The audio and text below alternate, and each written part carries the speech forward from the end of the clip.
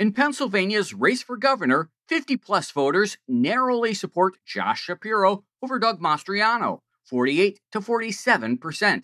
And in the Senate race, John Fetterman is slightly ahead of Mehmet Oz among older voters, 49 to 46%.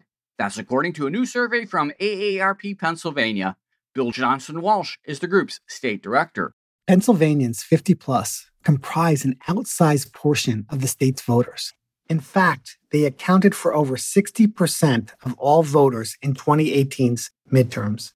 This year, we found that only 31% of Pennsylvania's older voters believe that the economy is personally working well for them, while a full 87% are extremely motivated to vote in the general election this November. With prices skyrocketing for such necessities as groceries, gas, and prescription drugs, Pennsylvanians want their leaders to provide solutions. And if candidates want to win, they better pay attention to the issues that matter to the 50-plus voters, which also include Medicare, Social Security, and long-term care.